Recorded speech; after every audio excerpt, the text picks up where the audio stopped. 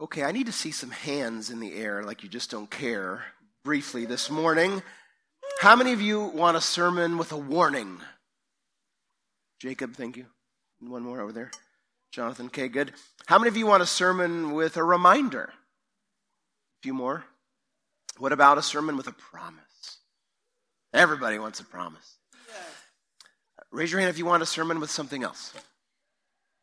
No, this is not choose your own adventure style. Well, actually today we're going to get all three. We're going to get a warning, we're going to get a reminder, and we're going to get a promise. We'll spend most of our time looking at the warning. If you have a Bible, please open to Hebrews 10 as we continue our series through this amazing sermonic letter. And so as you're flipping or swiping Hebrews 10, beginning at verse 26, let me just remind you that we don't know who wrote Hebrews, but this was a letter to a group of people. There's these moments, and we see it in our text today as well, where specific things are referenced. So we know it's not just generic, but what's interesting is this letter exists, it's very sermonic. There's all these polemics about who God is, especially Jesus, and how he is greater than anything and everything. And because he is greater, we are called to persevere. That's the message of this letter. Jesus is greater than Moses and angels and the Old Testament system, the Old Covenant. And because he is this great one, like we just sang about, he is worth following, and we need to persevere to the end. And so that's the book of Hebrews in a nutshell. And as I say, today in our text, we get all three things. We get in this call to persevere, and that's really what the point is, big point, persevere. Christian, keep walking with Jesus. Keep your eyes on him, as we will get to eventually in Hebrews 12. And as we're persevering, we need warnings, we need reminders, and we need promises. In case you're wondering, I don't have COVID, I promise. I took a test. And no, allergies is like 90% what I believe is going on. I was pruning on Friday and kicking up dust and pollens, and I didn't wear a mask, which I know better. I should have heeded the past, and I didn't. So anyway, forgive the congestion. Follow along, please, as I read Hebrews 10, beginning at verse 26, and I'll read through verse 39.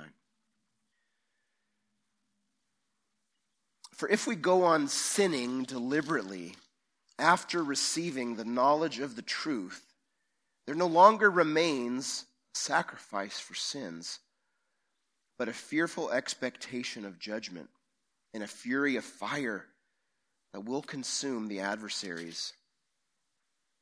Anyone who has set aside the law of Moses dies without mercy on the evidence of 2 or 3 witnesses. Well, how much worse punishment do you think will be deserved by the one who has trampled underfoot the Son of God and has profaned the blood of the covenant by which he was sanctified and has outraged the Spirit of grace? For we know him who said, "Vengeance is mine, I will repay." And again, the Lord will judge his people. It is a fearful thing to fall into the hands of the living God. But recall the former days when, after you were enlightened, you endured a hard struggle with sufferings, sometimes being publicly exposed to reproach and affliction, and sometimes being partners with those so treated. For you had compassion on those in prison, and you joyfully accepted the plundering of your property, since you knew that you yourselves had a better possession and an abiding one. Therefore, do not throw away your confidence, which has a great reward. For you have need of endurance, so that when you have done the will of God, you may receive what is promised. For, and then a quote from the Old Testament, "Yet a little while, and the coming one will come and will not delay, but my righteous one shall live by faith. And if he shrinks back, my soul has no pleasure in him. But we are not of those who shrink back and are destroyed, but of those who have faith, persevere, and preserve their souls." This is the word of the Lord.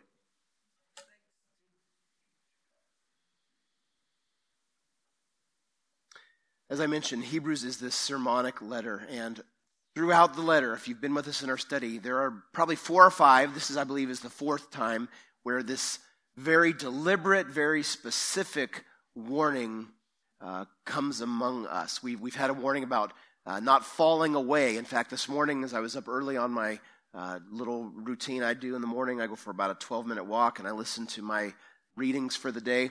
I'm in Hebrews in one part, and it was one of those earlier passages, don't fall away. So there was that warning earlier. Well, here we have it summarized right in verse 26. Don't go on sinning deliberately. I like how one commentator describes this passage.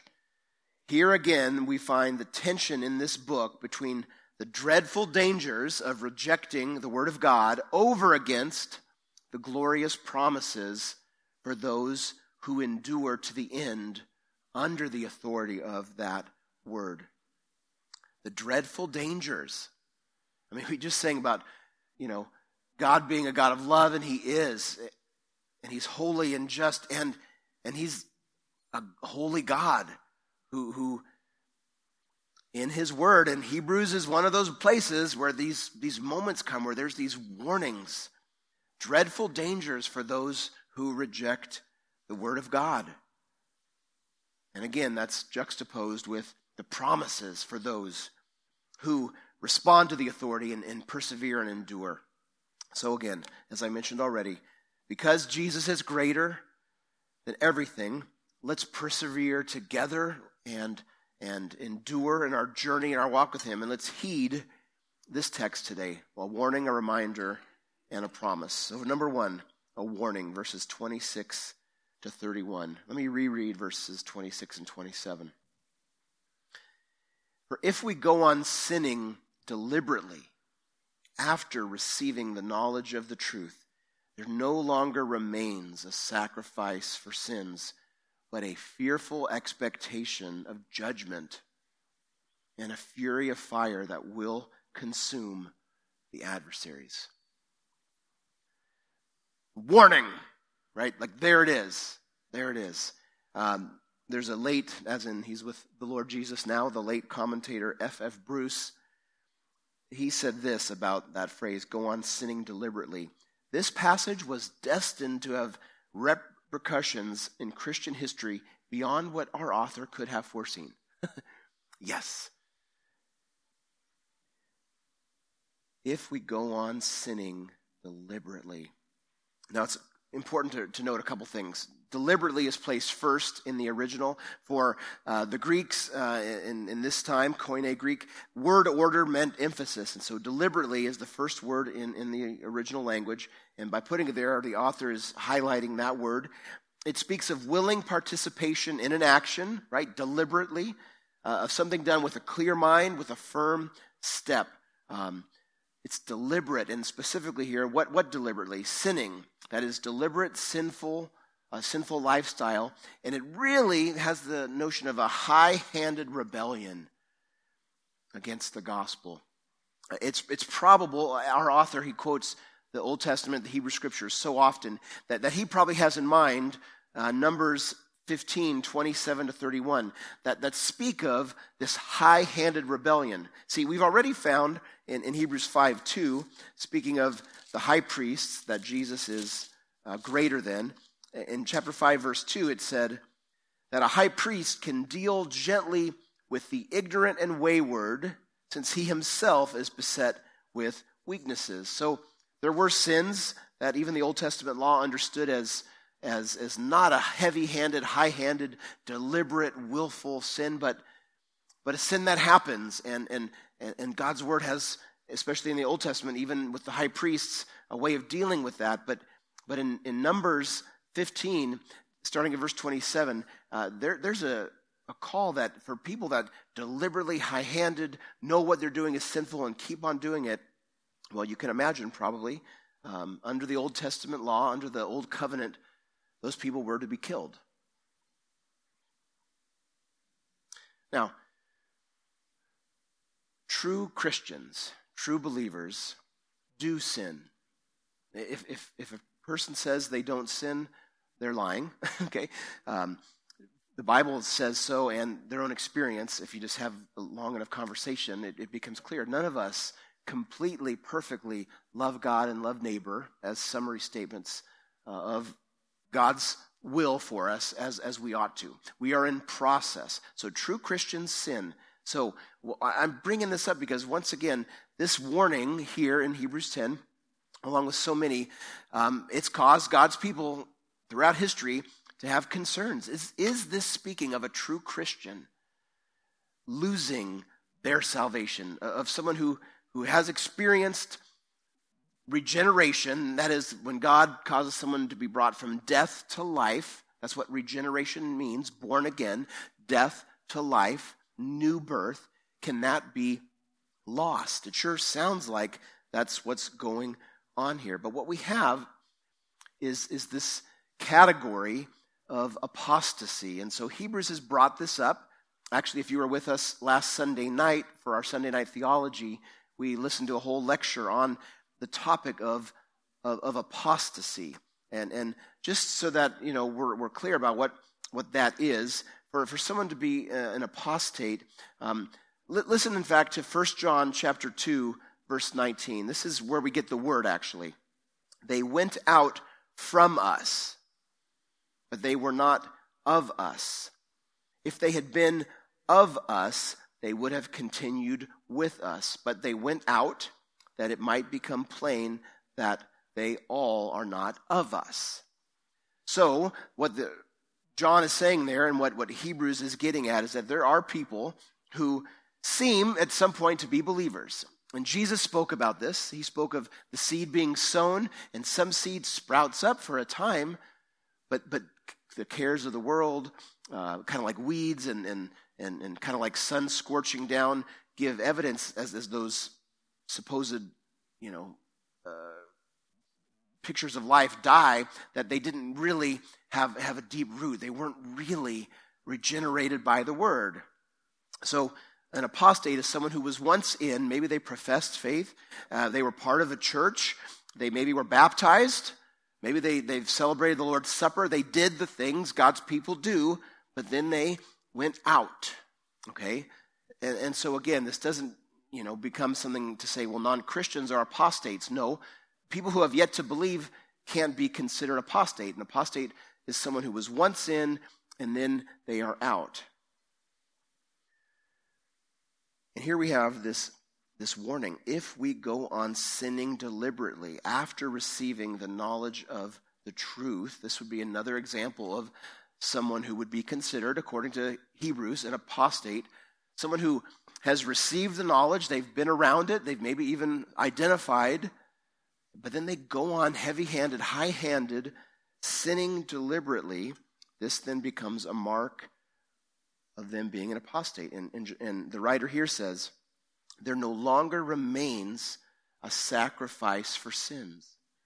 That is to say, Hebrews 10, 1-18, what we looked at a few weeks ago, makes it clear that Jesus, once for all, by his blood, is the sacrifice. Once for all. And if someone's going to hear the truth and then just deliberately ignore that, heavy-handed, that sacrifice doesn't apply to them. That's what it means. What he means by it, there remains no more sacrifice. There's nothing else to be done.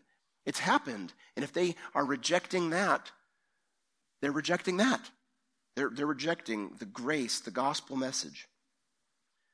Mike Kruger, who we listened to last week and who I've quoted quite a bit in this series, he says, where can one go other than to Christ for an efficacious sacrifice? Once he and his provision have been rejected, there's nowhere else to turn.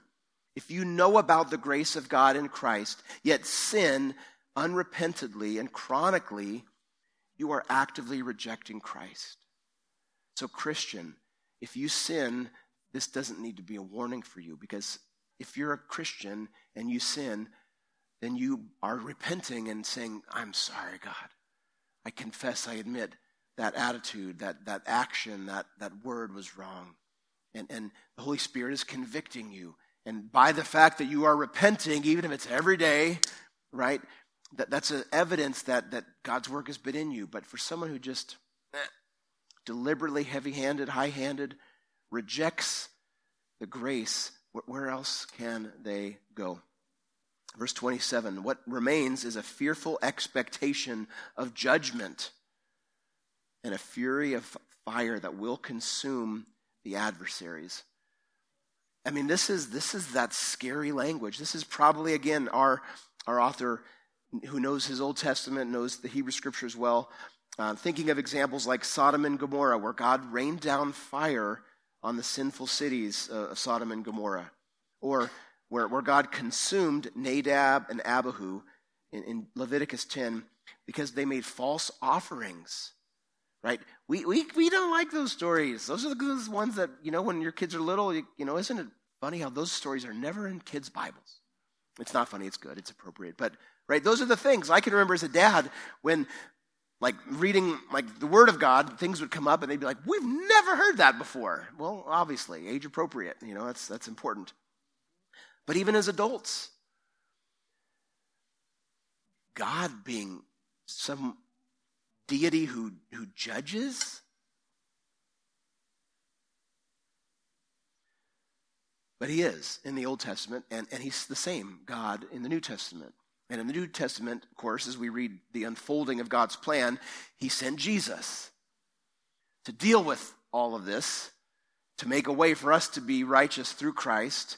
And even as we talked about a couple weeks ago on Easter, and of course in reference to Good Friday, on the cross, Jesus had God's wrath of judgment poured out on him. That's one of the things that happened from the cross. We call it propitiation. God's wrath was poured out. Jesus absorbed God's wrath so that we wouldn't have to. But if someone rejects it, what remains for them? If they reject it completely, well, a fearful expectation of judgment and a fury of fire that will consume. This is a warning for people to hear. God is love, yes, but God is holy and he is just as well as loving. Yes, he sent Jesus to save us, but if we reject Jesus, we're left with judgment. Verses 28 and 29, the author has an illustration from lesser to greater. He's done this in other places in Hebrews, but here it is in Hebrews 10, 28 and 29. Anyone who has set aside or rejected the law of Moses, okay, back under the old covenant, if you rejected or set aside the law of Moses, well, you then, in that context, you died without mercy on the testimony of 2 or 3 witnesses. This is an allusion to Deuteronomy 17. Those who violate God's covenant by turning away from God's commands, and therefore turn away from the Lord himself, that worship other gods, they're to be put to death. There's no mercy in that case. But then he goes on and he says, verse 29, if that's true, and they all would have said, oh yeah, we understand that, that's how it was. Then notice verse 29, how much worse? See, there's the greater. If that's true, how much worse? If that was bad, and it was, how much worse punishment do you think will be deserved by the one who has, and now he describes the person who high-handed, heavy-handed rejects the gospel. They trample underfoot. That is, they treat with complete disdain Jesus. It's just trampling underfoot in this rebellion. He goes on to say, they profane the blood of the covenant. And then 3, there's an outrage against the spirit of grace. Now I want to just briefly mention something related to that second one. This punishment, this judgment that's deserved for those who trample underfoot the Son of God, who again completely disregard him. The second item, though, is profaning the blood of the covenant. Again, if you've been with us, you know how precious the blood of Jesus is to our author, and how it's contrasted over and over again to the repeated blood offerings of those animals, and how that can't do anything, but the once-for-all blood of Jesus is what cleanses us. So Hebrews 9, 13, and 14, 23 and 25 just have said that explicitly. So an apostate, again, someone who once was in and then rejects it, who goes out and rejects, that they are declaring that Jesus' blood is unfit. That's what he's saying. To profane the blood of the covenant is to say it's unfit. Now, again, I want to highlight why I believe this is not speaking of someone who can lose what God has done. And right there, I'm giving away my theological commitment. Our salvation, church, isn't ours to lose. It's God's. It's God's to give. God regenerates. I mean, just think about theologically for a minute the nature of being born again, being regenerated. If God has to do this miracle, and he does, of bringing dead people to life, do we really want to believe that our sin can undo what God does? Yes, we believe on the Lord Jesus and receive his grace, but it is a response to this work God does of regenerating. We don't regenerate ourselves. We don't justify ourselves. We don't forgive ourselves. We don't adopt ourselves. See, all these descriptions of what it means to be a Christian are things God does. And as severe as sin is, those things can't undo what God has done. So theologically, just think about that for a second. And then remember the words of Jesus. Remember, I've been saying we need to experience the realities in the scripture. Well, Jesus said in John 10, "My sheep hear my voice, and I know them, and they follow me. I give them eternal life, and they will never perish, and no one will snatch them out of my hand." A genuine Christian who's been born again, regenerated, justified, forgiven, adopted, sanctified, can't undo all that. But an apostate, someone who says they believe and gives some evidence for a season of time, it might be a long time, it might be a short time, but then deliberately sins and rejects it, they have profaned the blood of the covenant. But that's not true of a genuine Christian. He also says they outrage the Spirit of grace. To reject the gospel is to outrage the Spirit, the Holy Spirit of grace. God is a gracious and kind God who does love us. And to reject Jesus is to reject the Spirit of grace. Finally, verses 30 and 31. "For we know him who said," and he quotes here in Deuteronomy 32, "Vengeance is mine," God says, "I will repay. I will judge." And then verse 36 of Deuteronomy 32, "The Lord will judge his people." And then our author gives this summary statement, verse 31, "It is a fearful, dreadful thing to fall into the hands of the living God." So we have this warning as we are called to persevere. We all need to hear this warning. This is a warning for all of us to go, wow, that's right. God means it when he says, follow Christ and stop sinning. And if I'm living this heavy-handed, high-handed, I don't care about the blood of Jesus, whatever, this is a warning for me. I remember one time, I've told this story before, driving home, so this direction, eastward from the coast on River Road. We had been out having some fun. I think it was just Kristen and one of the kids when they were little. And so there's a section where I think the speed limit was 45 or something. And apparently there were warnings telling me that it dropped to 35. I didn't see those warnings. And all of a sudden, I see some lights up ahead pulling me over. And a very nice CHP was there conducting one of these traffic stops because apparently a lot of us failed to heed those warnings that the speed limit did drop. And he asked me this whole thing, "Do you know what speed you were going?" 45. "Do you know what the speed limit is here?" 45? "No, in fact, it's 35. You missed 2 warnings telling you that." "Yeah, I had no idea." Well, of course, after this incident, and he was kind of giving me a warning, I saw him every other time we drive now. I see those warning signs. It's good to heed warnings. I hope we will all heed this warning. And if you, in your heart, and only God knows, right, who are his and who are apostates, like this isn't duck, goose, Are you heeding this? Do you hear this warning. It is a dreadful thing, a fearful thing to fall into the hands of the living God.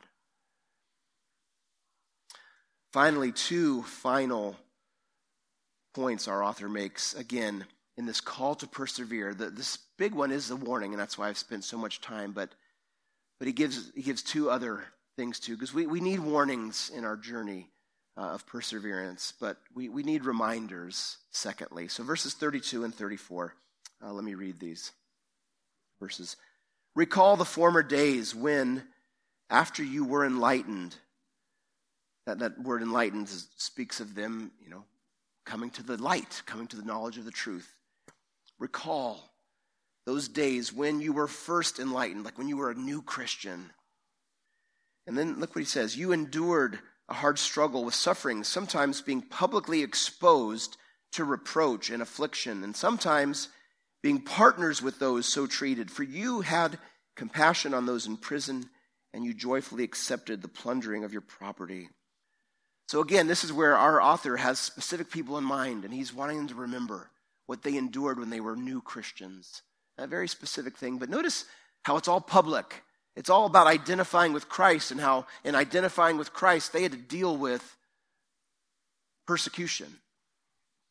Well, let me just right away turn this to you. He's calling them to remember, to be reminded of that new life in Christ. And most of us, if we came to Christ, as a little bit older in life, and then, or maybe as an adult, we might remember that too. Those early days when, as a young Christian, nothing could stop your prayer life, maybe, or you're sharing the gospel, or letting people know. But then we grow old. And our author to them, and I think God to us, wants us to remember those days. Remember what God had done. I know, and some of you know my story. God saved me in junior high, and I remember, and I describe it from the words of a song in the 80s, a Christian song. I knew the road that I would take, but then God saved me just in time and put me on a new road, and it's good for me to recall, to remember. But then number 3, not only is there a call to remember in our journey of persevering, but then there's a promise. So the end of verse 34. Since you knew you yourselves had a better possession and an abiding one, therefore do not throw away your confidence, which has a great reward. There's the promise, this reward. What is it? Well, you have need of endurance, of perseverance, so that when you have done the will of God, by the way, a lot of people want to know the will of God. Sometime use a computer Bible or an old-fashioned concordance and search will of God. That phrase together isn't found as many times in the Bible as some of us think, but when it is, it's important, and here it is. And he says, when you have done the will of God, and it's in this context in reference to persevering. See, I meant to say this earlier. A true Christian can't lose their salvation because it's not theirs to lose, it's God's. In other words, a true Christian will always be saved, or sometimes we call it once saved, always saved. But the way the Reformers put it, which I think is better, is that we endure, we persevere, the perseverance of the saints. We prove over the course of our life that what God did was real. And that's the biblical language, endurance, perseverance. Yes, if you're a Christian, you will stay saved, but you will persevere, you will endure. And that's doing the will of God. And notice then the reward. You may receive what is promised. And then he quotes, for, he says, quoting Isaiah and Habakkuk, yet a little while and the coming one will come and will not delay, but my righteous one shall live by faith. And if he shrinks back, my soul has no pleasure in him. But we are not of those who shrink back and are destroyed, but of those who have faith and preserve their souls. What do we get by enduring? What is the promise? Well, we get none other than the Lord Jesus. Yet a little while and the coming one will come. As we persevere, if we end up dying before he does, we get to be in his presence. If we end up living and he returns, we get him. The goal of the Christian life isn't just heaven and, a cloud of our own, or something. The goal of the Christian life is Jesus. And he's He's coming back. That's the promise to those who persevere. He is coming back. Hopefully you received a communion element. If you didn't, I'm going to ask Jim and Beth, or one of them, to take that basket and make sure, and you can just raise your hand up if you didn't get one. But this is so fitting today. I love when God does this. We couldn't have planned this. But typically on the first Sunday, as is the case today, we take these elements and we remember the Lord's Supper. And in this context, I want us to remember these words from Jesus. In Matthew 26, when he gave this meal to his followers, when he fleshed out what had been part of Passover for God's people, but now through him was this new meal called the Lord's Supper. He said this: he took bread, and after blessing it, he broke it, and he gave it to his followers, his disciples, and he said, "Take, eat, this is my body." And he took a cup, and when he had given thanks, he gave it to them, saying, "Drink of it, all of you, for this is my blood of the covenant, which is poured out for many for the forgiveness of sins." And then here's the line: "I tell you, I will not drink again of this fruit of the vine until that day when I drink it new with you in my Father's kingdom."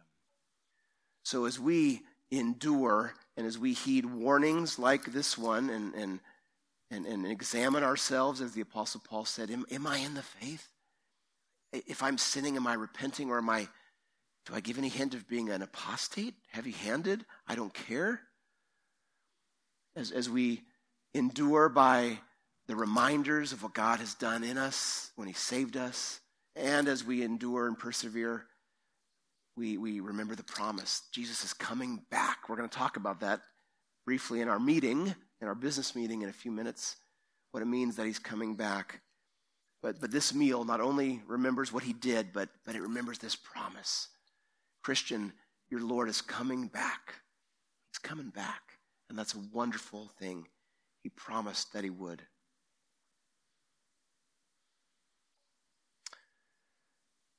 So if you would take the bread part of your little...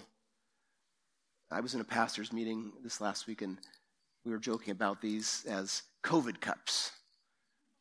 Maybe next month we'll get back to pre-COVID ways of celebrating. Nonetheless, take your COVID cup and the bread side and go ahead and peel that open. And let's remember and eat this together. This represents his body.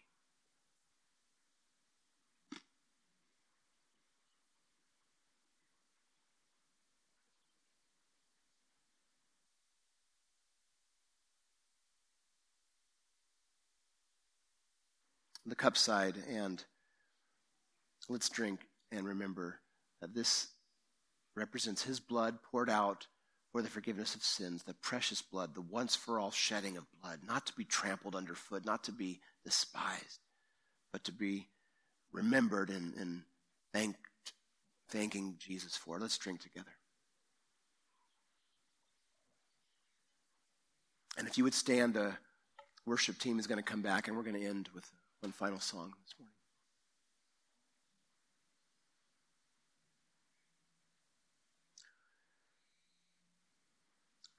Father, would you help us submit to your word?